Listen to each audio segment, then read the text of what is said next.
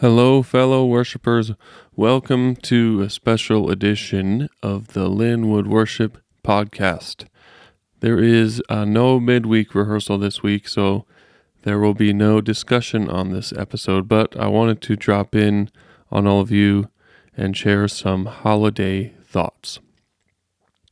So our culture has turned Advent, that is the 4 weeks before Christmas, into one long extended celebration of Christmas. And here's what we miss when we do that: waiting. We don't wait. We get instant gratification. Once Thanksgiving is done, bring on the Christmas music, bring on the cookies, bring on the presents. I'm as guilty as anyone. My kids have already opened a present. My wife gave me my Christmas present in November. It's a travesty.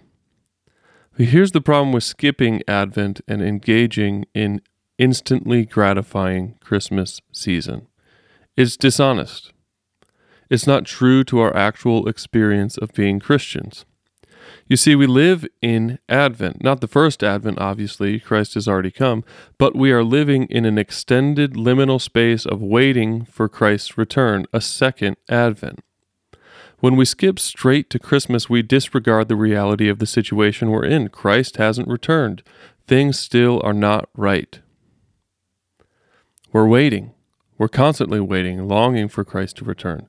We've got to press into that waiting, allow ourselves to practice it as a Christian community during the season of Advent, because it will enable us to live into the reality of Advent in our regular lives.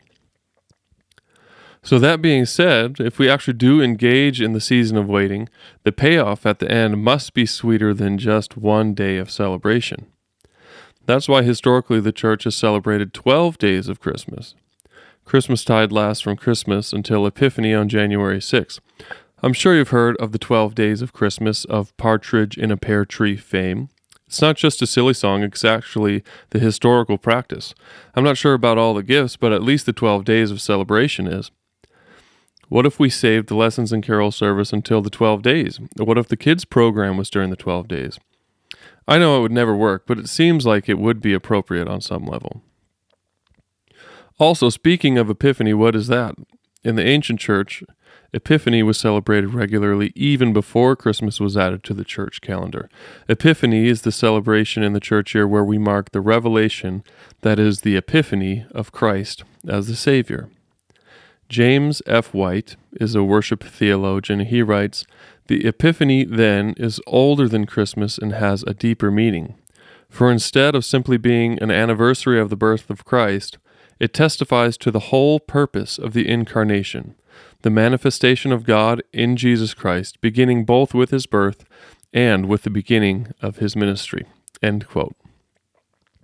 The Gospels are full of epiphanies, but the main one that we celebrate on the holiday is the wise men coming to Jesus.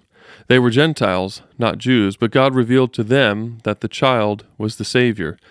Even the cosmos, through the stars, told the story of Christ coming to earth, and the Magi from the east heard the story and came to worship.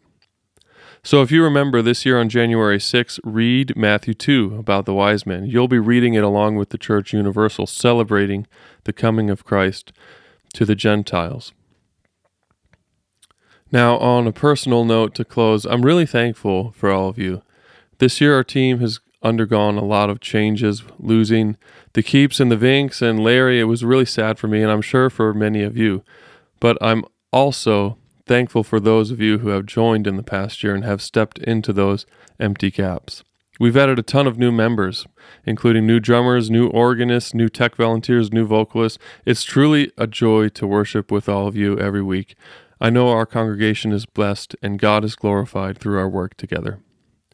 So I'll be gone for the next 2 Sundays, and the next time you'll hear my voice will be the week of January 16, and we'll be hearing part 2 of my conversation with Pastor Joel about sermons.